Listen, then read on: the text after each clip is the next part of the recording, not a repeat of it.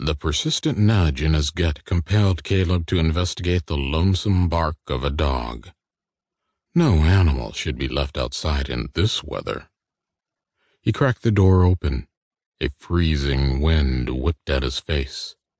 Last fall's robbery, still too fresh in his memory, he tightened his grip on the Colt.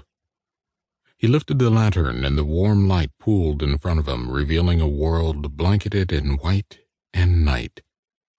Snowflakes swirled in an exuberant dance. Specks landed against his face, and he shivered. He squinted at the dark yard, his body taut, his skin prickling. 40 yards away sat the whitewashed rectangular church, the old oak an intimidating black shape in the back. Aside from the wind, the only sound was the faint tink-a-link from Brett's saloon. Again, the dog whimpered as Caleb started to retreat back to the warmth of his home. He swung the lantern to his left, and a snow-covered mound shifted. His heart clenched, and he aimed his weapon and braced his feet.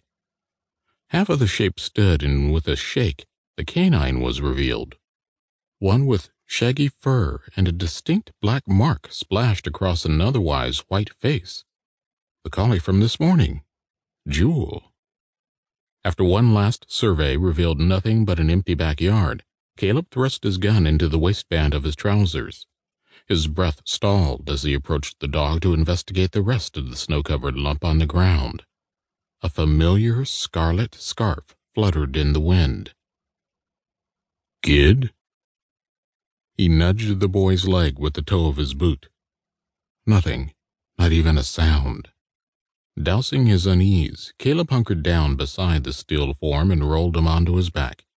He slid his fingers along the kid's smooth jaw and stilled when he found a pulse. Good. It was weaker than he preferred, but regular. Caleb glanced around. The light from the lantern created ghastly shadows, transforming several of the trees into skeletal beings. Whoever dumped the boy was long gone, and their tracks covered with an inch or two of snow by now. The best place to take the boy was to Doc Mason's house, but he'd ridden out to the nearby ranches this morning. Because of the storm, he hadn't returned. Caleb sized up the fellow on the ground. Tattered duster and worn breeches. Boots had seen better days. A gun belt looped around his narrow waist, but the holster was empty. The pristine Sharps rifle he'd brandished in the store earlier was missing as well. The kid couldn't weigh more than 110 pounds, and from his lack of facial hair, he couldn't be a day older than 16. Decision made, Caleb set the lantern down and hoisted him up over his shoulder and nearly sent the boy flying. The kid was lighter than he'd figured, and his clothes were damp. The dog whined. "Come on, Jewel. Let's get you and your master inside." The stab in Caleb's leg intensified as he stood. Gritting his teeth, he lifted the lantern and retreated to the back door of his cabin. With every step, his hip objected with sharp pangs, shooting all the way up his spine. The dog bounded in after him, and Caleb kicked the door shut behind them.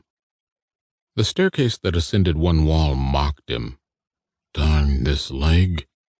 Despite the kid's lack in bulk, Caleb would never be able to carry him upstairs. Course determined, he staggered to the sofa where he deposited the unconscious boy on its faded fabric. Margaret, God rest her, wouldn't be pleased, but her sofa was the most accessible. After a quick assessment, Caleb had to first get the kid out of his cold clothes and then examine the extent of the injuries. Obviously, the bruise on his forehead needed attention. The mantel clock bonged the hour, and Caleb stifled a yawn.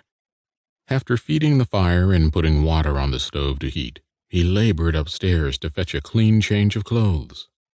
He considered his garments. Though he was of average build and height, the kid downstairs would still drown in his garments.